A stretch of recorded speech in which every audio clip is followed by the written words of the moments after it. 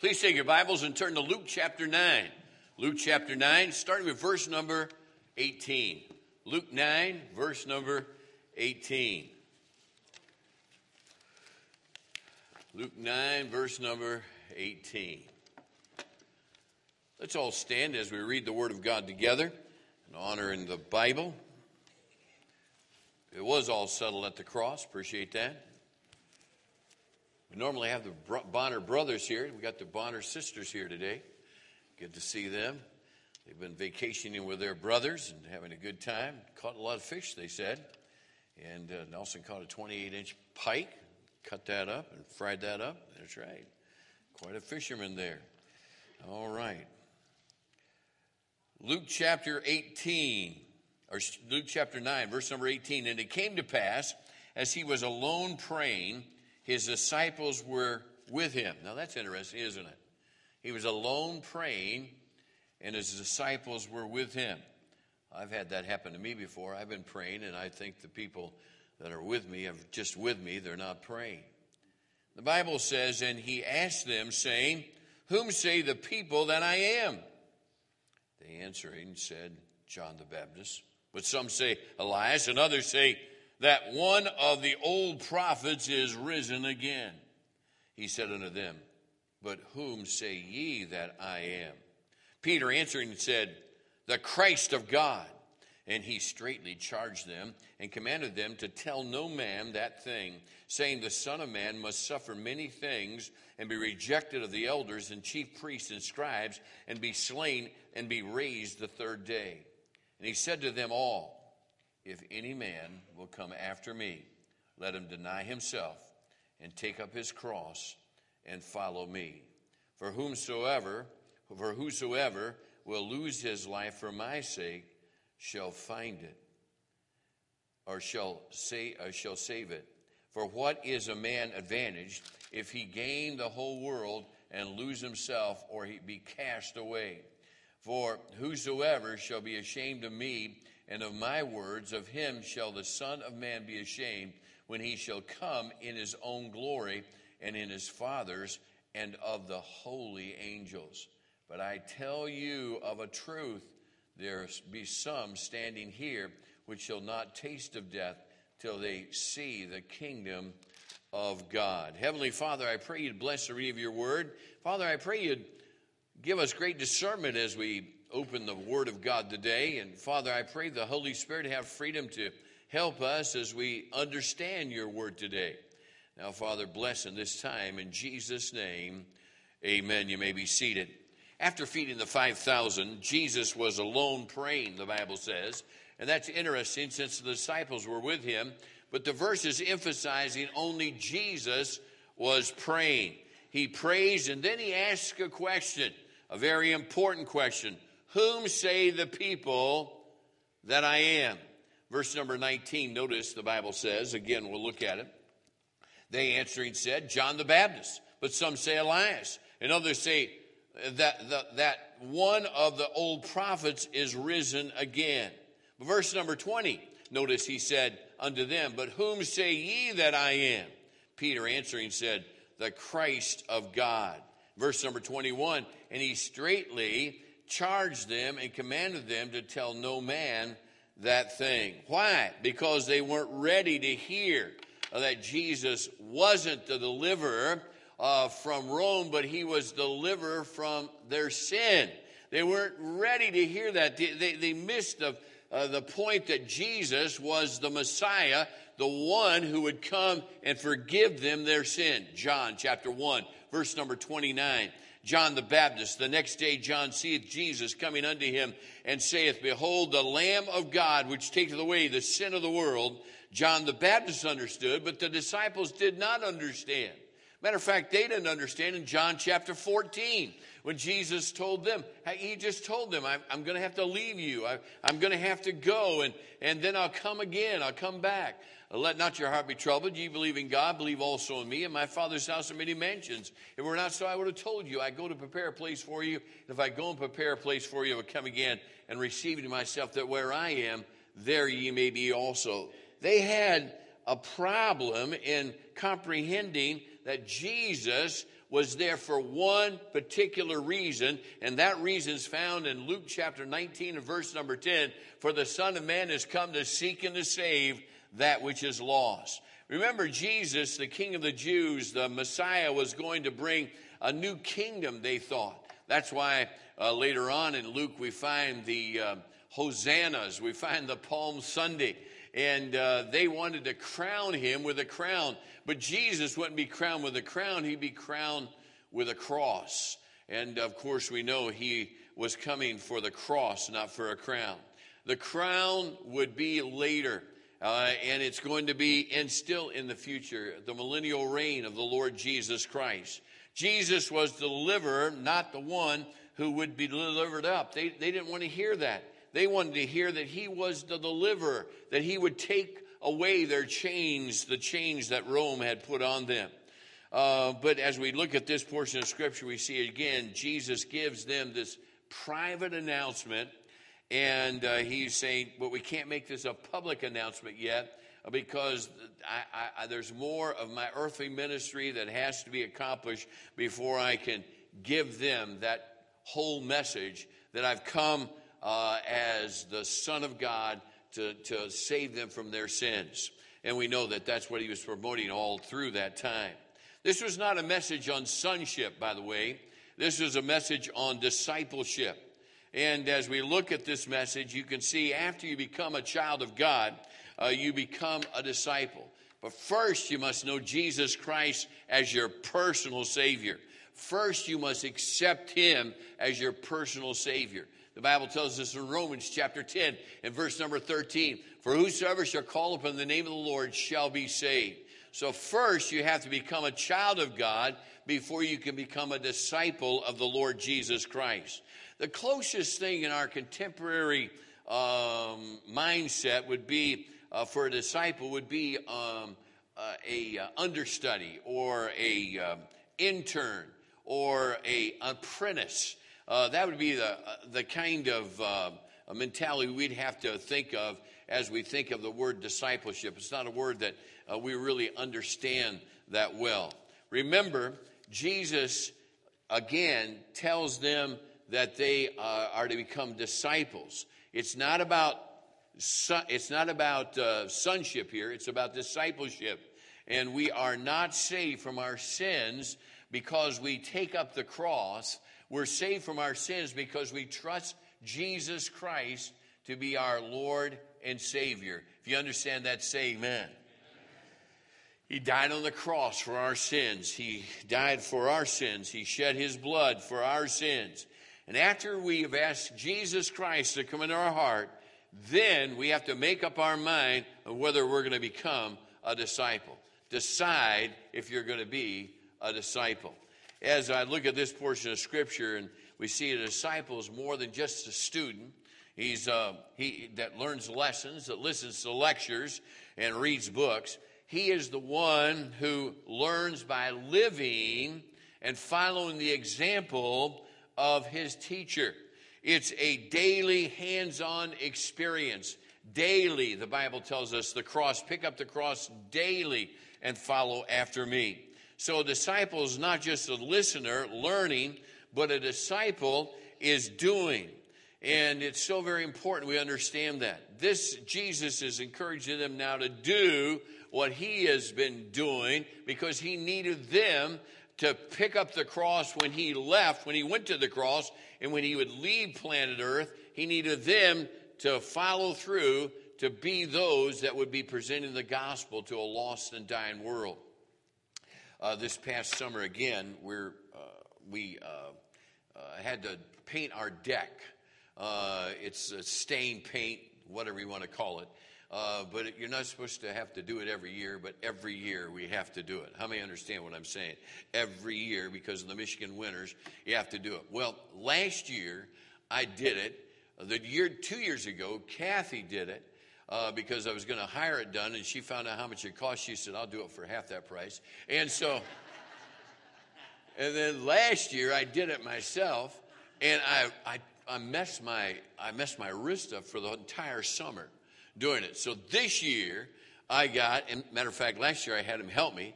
This year I got Danny Hagenauer. Danny Hagenauer was my understudy. He was my apprentice. He was my intern on painting the deck, right? Huh? We did it, didn't we? Huh? Yeah, we did it. He needed money for camp. I needed my wrist to stay healthy all year so I could cast. And so he came over, and we started up. And the last year, we had gone through this. So this year, what did you do, Dan? What did you do first of all? What did we do? You went back in the shed, and you got the what? Yeah, the applicator. Yeah. And we poured the stuff in there. We cleaned the deck off. And he started applying it. And I sat in my chair, and I drank the Diet Coke while I was watching him. It was great. He's doing exactly what I told him to do. He did a great job. But you know what? It needs it again already. I can't believe it already needs it again. But what are you saying? I'm saying it was more than just listening. Then he became the one who was applying the stain and was doing the job. I did help him a bit. But it's that's what Jesus is talking about here. And way too many Christians are content to be listeners who gain a lot of knowledge but aren't putting it into practice. This portion of Scripture is about getting involved in what Jesus was involved in. It's more than just sitting back and watching other Christians. It's saying, you know what, I'm son of God now, and so I've got now this mantle I'm going to put on and go forward and do what Jesus wants me to do. Way too many Christians, again, have just sat back and listened and got all kinds of knowledge, but they haven't picked up the cross and followed after the Lord Jesus Christ. Let's stop for a second here. Back in the Roman world, a cross was a symbol of shame and suffering, rejection. The cross was the most despicable way a man could die. Matter of fact, if you're a Roman citizen, you could not be crucified on the cross. So crucifixion was never even mentioned in a polite conversation. You never mention it. People would never imagine wearing a cross on their lapel or wearing a cross around their necks. Now, Jesus tells his followers to take up the cross and to follow after me. Take up the cross and follow me. It didn't make sense to a lot of these followers. What's he talking about? It certainly didn't make sense to any of the Romans. What's he talking about? But Jesus is making a point, and the point is discipleship is a daily discipline. They didn't understand the complete idea of the cross because Jesus hadn't gone to the cross yet. We understand it. They were at a disadvantage, John, that we have an advantage of because we understand what the cross was all about. The cross, the empty cross, is showing us that Jesus died on the cross of Calvary, went to the grave, came forth out of the grave, victorious over sin and death, and has given us an opportunity to have an enablement from the Spirit of God to live for Him and to serve Him as disciples of the Lord Jesus Christ. Now, I want to stop for just a second. I want you to get your brains in gear, all right? However it is. You have to push a button or you have to turn the knob. Get it in gear. Okay, let's go for a second to Mark chapter 14. Mark chapter 14. This would be great. Mark chapter 14. Catch this, Gabe. Catch this at your age, and this would be something that you can use the rest of your life. Catch it. Look at it. Comprehend it. The Bible says, and he said, Abba, Father, all things are possible unto thee. Take away this cup from me. Nevertheless, not what I will, but what thou wilt. The key to the cross is this cup. The key to the cross is this verse. When Jesus prayed, Father, take this cup from me, yet not what I will, but what you will. The cup represents the suffering of the cross, the died on the cross of Calvary. See, the cross is the ultimate symbol of Jesus' commitment to the will of his Father. You get that? It's the ultimate commitment of his will to his Father's will. Jesus is saying, not my will, but thine. Not what I want, but what you want. Take this cup that you poured full for me to take this cup, this cross, the will of God, whatever suffering that might bring for him. Take up our cross to follow him. That's what he's saying. Take up our cross to follow after Jesus simply means that we are to imitate Jesus and daily live for the Lord Jesus Christ. Live with the willingness to follow God's will rather than my own will. To follow God's will, whatever that may hold for me, I'm going to follow God's will. But friend, beyond every cross is a resurrection joy. Let me tell you that. Beyond every cross is resurrection joy. If you will live for your Lord Jesus Christ, Jesus will bless you. If you believe that, say amen and raise your hand. I'm telling you, I believe that with all my heart. I am convinced that that's what God is giving us. You know, Jesus Christ is depending upon us to get the gospel out. He's left. He's in heaven, but he's not left us all alone. He's left his Spirit in us. He's given us this great opportunity to take that mandate that he gave us. For the Son of Man has come to seek and to save that which is lost, and to go into the highways and byways and compel them to come in, to go into the world, Acts chapter 1 and verse number 8, and to do his will by telling people about the Lord Jesus Christ. In this scripture, we see verse number 23. Look at it again with me if you go back to our text, 9:23. And he said to them all, if any man will come after me, let him deny himself and take up his cross and follow me. Jesus asked his disciples to decide, to dedicate, to do the work of a disciple. If any man will come after me, if any man. So make your mind up. Decide. I jotted down a couple words. I always like to jot down a few words in the flyleaf of my Bible to give me immediate access to what the portion of Scripture is talking about. Decide. Deny myself and daily take up the cross. As I look at that, take up the cross. First, make up your mind. Decide to obey. You know, when I was a child, my sweet mother would ask me to do something. And I had a sweet little mother. She was about 5 foot tall, red hair, and just a sweet little thing. But my mom would ask me to do something. She'd say, Doug, take out the garbage or take out the papers or whatever. Back in those days, as some of you remember, we used to have a 55-gallon burning barrel. How many remember those days? And like Bernie and all those people, they would have had fits. They would have had war dances around our house. But anyway, back in those days, it was all about, taking it out, throwing it in the 55-gallon barrel. Remember, you had the axe and you cut holes in the side so it could breathe out, and you throw the trash in there and you'd burn it. Well, when my mom would say, take out the trash, she'd tell me to do something. She'd ask me, and she might say, son, take out the garbage.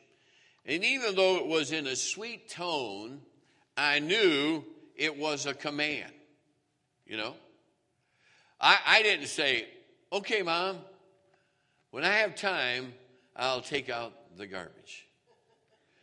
I didn't say, Mom, is there a multiple choice with that command you just made? A, B, C, and she would have said, A, take out the garbage, B, take out the garbage, C, take out the garbage, D, your father's going to talk to you when he gets home. It was never the talking I was concerned about with my father. Even though she had a sweet tone, it was still a command. I didn't wait and say, well, Mom, maybe it'd be time for Gary to take out the garbage, my younger brother. No, I didn't question. I did that one time. It was not a good thing. I didn't question my mother. I didn't ask her questions. I see this all the time with kids and their parents. The parents tell them to do something and they ask a question. Or they question the question that was asked of them. I didn't ask her if I could wait or delegate it. I just did it. And if I didn't, it was disobedience. Is that what it is? Is that what it still is in 21st century Parenting, is it still disobedience? Is it? If it is, say amen. Make sure your kids know that. Make sure they know it's disobedience.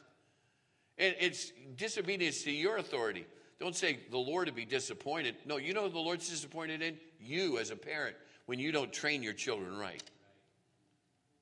Yeah. So, disobedience on my part, and there would be chastening on her part. She would chasten me, or she would tell my dad. And again, that wasn't good. It would have been a lot easier for me just to obey. I recognize that in life, very early in life. Verse 24, notice the Bible says, "For whosoever will save his life," that's what I did when I obeyed her, "shall lose it, but whosoever will lose his life for my sake, the same shall save it." Jesus' disciples are to obey the words of Jesus. It's their responsibility. It's my responsibility. See, the only way to hear, "Well done, thou good and faithful servant," is to be a good and faithful servant. It's to follow what God has told me to do. When your life is done and you've lived your life for the Lord Jesus Christ, then you will benefit at that Bema Seat judgment hearing those words, "Well done, thou good and faithful servant." If you live for yourself and ignore the words of the Lord Jesus Christ and live only for earthly gain or for personal gain, instead of recognizing you're not your own, you've been bought with a price, then you will have no eternal gain. Now, you may have a home in heaven, but no eternal gain. Nor earthly joy, by the way. You don't have earthly joy. When you're disobedient, when I was disobedient with my mom, I didn't have earthly joy. I had guilt. I felt bad because I knew when Dad came home, there would be the day of reckoning. Jesus didn't do his will. He did his Father's will. And because he obeyed his Father, that brought gain for all of us. We all have heaven if we'll receive Jesus as our Savior. So Jesus is first of all asking the question, and the answer would give the foundation for the reason of the cross. Now look at the question again in verse number 18. Whom say the people that I am? If you're here today and you haven't answered that question, if you don't know who Jesus is, then there's no way you can really understand or comprehend this discipleship program that Jesus wants us all in after we're saved. You have to understand who Jesus is. Jesus is the Son of God. You know, there's some major religious denominations that are really popular, but they don't recognize Jesus as the Son of God. Jesus is the Son of God. Jesus, the Bible tells us in John chapter 3 and verse number 16, "For God so loved the world, he gave his only begotten Son, that whosoever believeth in him should not perish, but have everlasting life." So it's important that we understand that. You know, there was an old-time comedian who was once asked, "What faith are you?" He replied, "I'm a Jehovah bystander. They wanted me to be a Jehovah Witness, but I didn't want to get involved." And, you know, it's kind of funny, but we all know that feeling, involvement. The trouble is that everyone who meets Jesus as Savior is already involved. You are now a child of God. You are now a son of God. From the first message, "Follow me," in Matthew chapter 4, to his last message to the 7 churches of Asia Minor, the Lord Jesus Christ demands a decision about his identity and our duty. Now, don't let that duty turn you off, okay? Let me see. I really believe that some Christians are just really ripping themselves off. I'll just say it that way. my sweet grandma Jackson, Marjorie Jackson. She passed away. I got a note from an attorney that told me that I was executor of her will.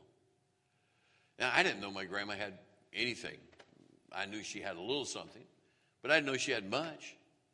And the executor, as executor, I had to read through the will and read through the papers. And it just so happened that the attorney that wrote all of this up was now the judge that I would appear before. I had all of this. I started reading and went, wow. It was going to be, her estate was going to be divided in 8 ways.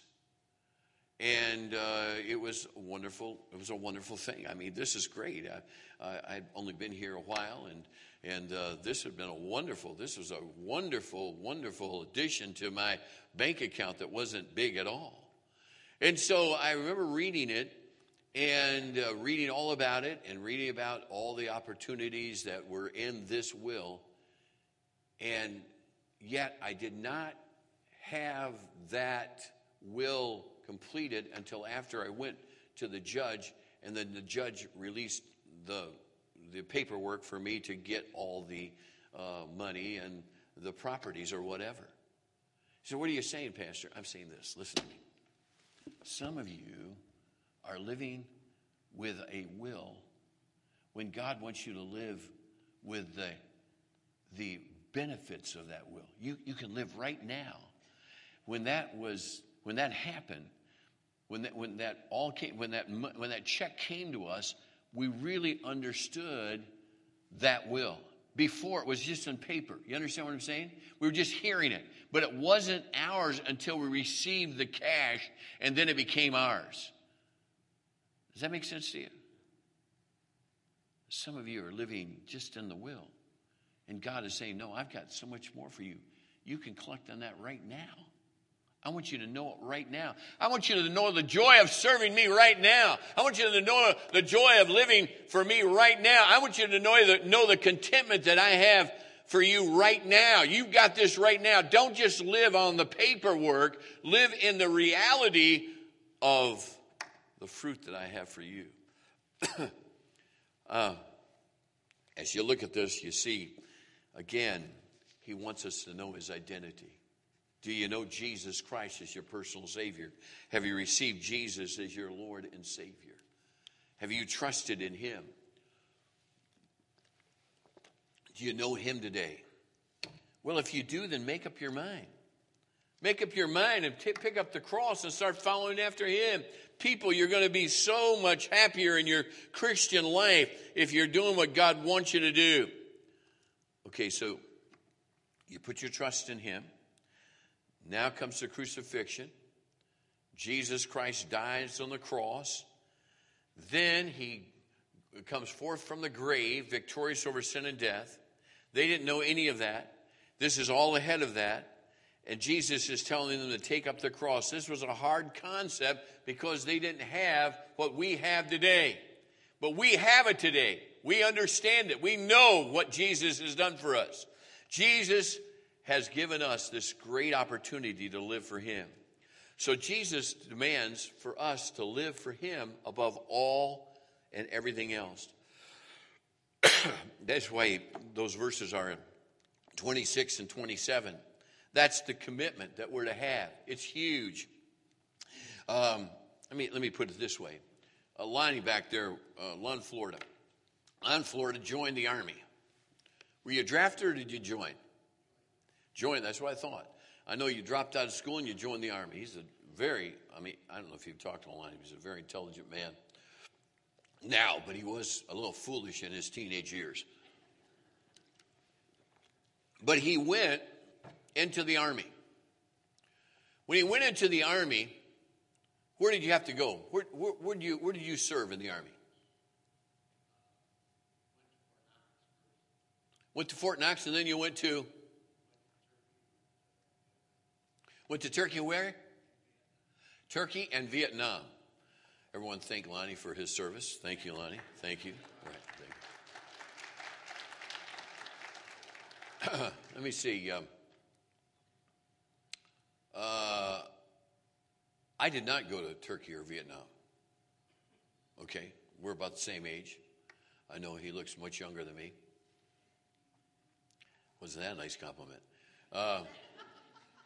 But I wasn't in the Army. I was in in Bible college during that time, and I told my parents, if my number comes up, then I'm going to join quickly because I want to go in the ROTC, become officer, and I always kind of liked the Army idea. But my parents said, no, just let the Lord, if the Lord wants you in there, he'll give you one of those low numbers you can be driving. Well, my number wasn't low. It was way up in the 300s. But when he went to Turkey and Vietnam, I didn't go to Turkey and Vietnam. You know why? Because I was in the military.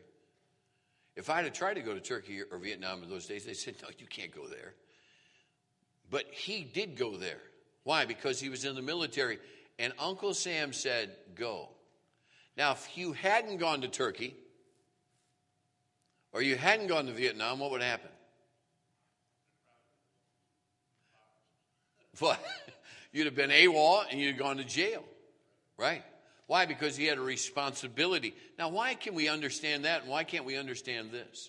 We have a responsibility for sonship as sons of God. Another thing, let's go, let me try another thing. Bob and Tori there, okay? Bob and Tori, you've been married how long?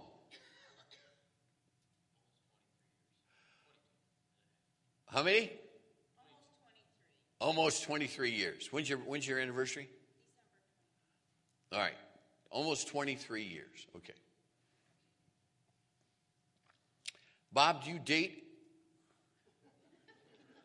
Only her. Tori, do you date anybody other than your husband? Oh, okay. You're a little slow on that. Why? Because there was a commitment that you made almost 23 years ago. And you're involved in this marriage. And in this marriage, there are responsibility in this marriage. And in the marriage responsibility, it'd be ridiculous for him to think he could date or you could think you could date. Why? Because there's a commitment. And that's what the Lord is talking about here, a commitment. You made a commitment to me. I made a commitment to you. I saved you from your sin. And now, will you follow me? Will you be my disciple? Why is there that commitment with Bob and Tori? Because there's a passion. There's a passion for one another. They wouldn't want to hurt each other. I think that's first of all. More than even hurting their children, they wouldn't want to hurt each other. There's a passion. Their love has grown. There's a high price for freedom. And we know that high price for freedom was the precious blood of the Lord Jesus Christ shed on Calvary's tree. And there ought to be a passion in our hearts and our lives to serve the Lord Jesus Christ. I should be able to submit to that higher authority than myself. The higher authority, of course, is the Lord Jesus Christ. So it's not unreasonable. I don't want you to think of it as unreasonable. We shouldn't be shocked by the demand that Jesus is making on his disciples. It's about discipleship. It's about serving the Lord Jesus Christ. There's so many Christians today that live they think their Christianity is a casual, comfy, convenient thing. But it's more than that. It's the cross. And Jesus brings up the cross. It's the cross that I'll go to, disciples, that you don't quite understand. But it's the cross. And when I go to the cross, this will make so much more sense to you because it will show you its commitment of your will to mine. But we understand that. This should cause a deeper commitment and a greater passion because of what Jesus has done. Make up your mind. Make up your mind. We know because of the scriptures and because of history, past and present, that Christians have been martyred and killed for their faith in Jesus Christ. Remember Stephen in Acts chapter 7. Remember James in Acts chapter 12 and Paul in 2 Timothy 4 through 6. The Anabaptists, Christians today in Uganda and Somalia. But the object here is even more fundamental. As you look at this portion of Scripture, it's about the death of our wills. It's dying to self. It's recognizing the old man, that flesh that I battle with every day, that Paul calls wretched in Romans chapter 7 and verse number 24. It's recognizing not my will, but thy will. It's recognizing that we have a cup that we have to not let go of. It's the cup that God gave us. It's the cross that we're to bear. Deciding to live as a disciple. Following the master is the only done successfully when we die to self and we enable the Spirit of God to help us in our daily life for Jesus Christ.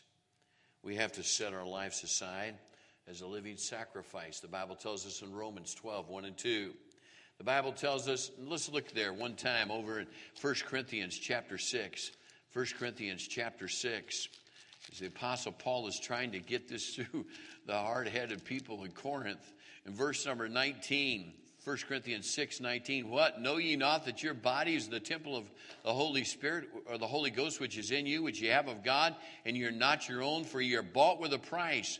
Therefore glorify God in your body and in your spirit, which are God's. Not renting this body, not leasing, but I know that he owns me. God waits for your love, and your love is seen through your discipleship. Yeah, in your obedience. That's what it's all about. Some will dismiss this message today. I realize that. I know that. I mean, when you're in the ministry as long as I've been in the ministry, you recognize that there'll be some people that they'll smile, they'll listen. There's some people that are really involved, and I appreciate that. They're really involved in it, and they're looking at Scripture. They're saying, Holy Spirit, give me discernment, help me understand this. Matter of fact, there's some here whose hearts are cold as dry ice, because you've been so far away from the Word of God for so long. You've shoved it out of the way. You've got so many other things you're going to do with life, and you think those are more important now for you to be involved in those than recognizing there's great value in loving and honoring God. Yet the loving Heavenly Father is still calling. Take up the cross. Follow me. Follow my Son. Some have a position in Christ here today, but not a passion for Christ. Between them and God is a cloud of concealment. It's some sin they're trying to hold on to, and they think that they can get away with it. But remember, if you're saved, you're his son. And unlike parenting that's going on today, God is not that kind of parent. He's a heavenly Father that will bring you back in to submission. Between them and God is this cloud of concealment, and they don't see the sun shining. You know what I'm talking about? We had some great pictures. Dwayne showed me a couple of great pictures. I had a couple of great pictures on the east side of the state, Lake Huron, the sun coming up. Beautiful. But because of this clouds of concealment, you're not seeing the sun. But let me tell you something. Just as the sun is shining someplace today, God is always shining. And it's not because of God, it's because of you that you're not enjoying the sunlight of his love. Just as the sun is shining somewhere, God's love is always there, but the clouds of our own making stop us from seeing God's love and glory. Many times it's because of sin in our life, pride, because we won't give up something, our own ambition, our own secret sins, love for something that we've stuck up there between us and God. Matthew chapter 6, take your Bibles and turn there again, the words of our Lord Jesus Christ. Matthew chapter 6. And starting with verse number 21. Matthew 6:21. For where your treasure is, there will your heart be also. The light of the body is the eye, and therefore thy eye be single, thy whole body shall be full of light. But if thine eye be evil, thy whole body shall be full of darkness. If therefore the light that is in thee be darkness, how great is that darkness? No man can serve two masters. Did you catch that? For either he will hate the one and love the other, or else he will hold to the one and despise the other. You cannot serve God and mammon. Therefore, I say unto you, take no thought for your life, for what ye shall eat, or what ye shall drink, nor yet for your body, what ye shall put on. Is not the life more than meat, and the body than raiment? Behold the fowls of the air, for they sow not, neither do they reap, nor gather into barns, yet your heavenly Father feedeth them. Are ye not much better than they? Which of you, by taking thought, can add 1 cubit unto his stature? And why take ye thought for raiment? Consider the lilies of the field, how they grow. They toil not, neither do they spin.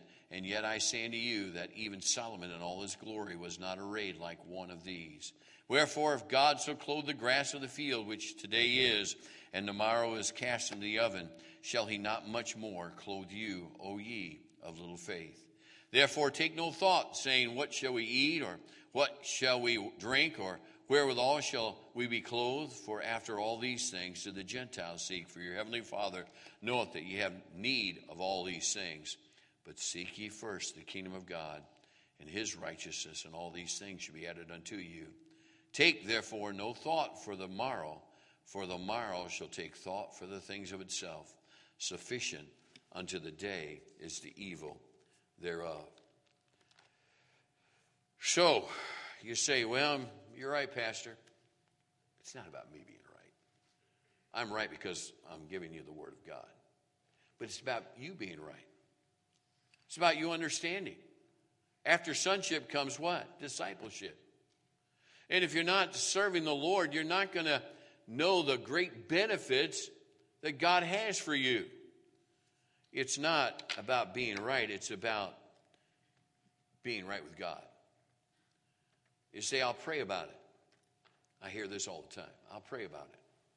Pray about doing something God has told us to do. Wonder if that would have went over big with my mom. Take out the trash. Mom, I've got to pray about it. Oh, dear Lord in heaven, help me as I determine whether to obey my mother. I don't even think I'd have got that far in the prayer. Huh? Try that next time, Gabe. Picking on Gabe today. Try that with your mom next time, or your dad. Dad, let me pray about it. What do you think? No, it's not going to work. No. I'm going to pray about it. Huh? Paige, does that work in your home? Mom, I'm going to pray about it? No. No, we don't need to pray about something God has told us already to do. Take up the cross. He asked us to do it. Make up your mind. And he said, to them all. I like this. To them all. Read it. To them all. If any man will come after me, let him deny himself and take up his cross daily, and follow me. Man, I want you to know the sunlight of God's love. The blessings that God has for you. Seriously. It's wonderful to obey God. Father, I thank you for this time you've given us today. I thank you, Father, for your word and the power of it. And I pray, Heavenly Father, you would use your word to challenge our hearts today. Father, if we've not been involved in following you and taking up our cross and following you and taking up the cross and following you, Father, I pray today you'd help us see the cloud of concealment that we've put between us and you, whatever it may be, whatever excuse it may be, whatever thing it may be. Father, help us get rid of that. We might be obedient to the one who died for us and has now given us great victory in this life that we live.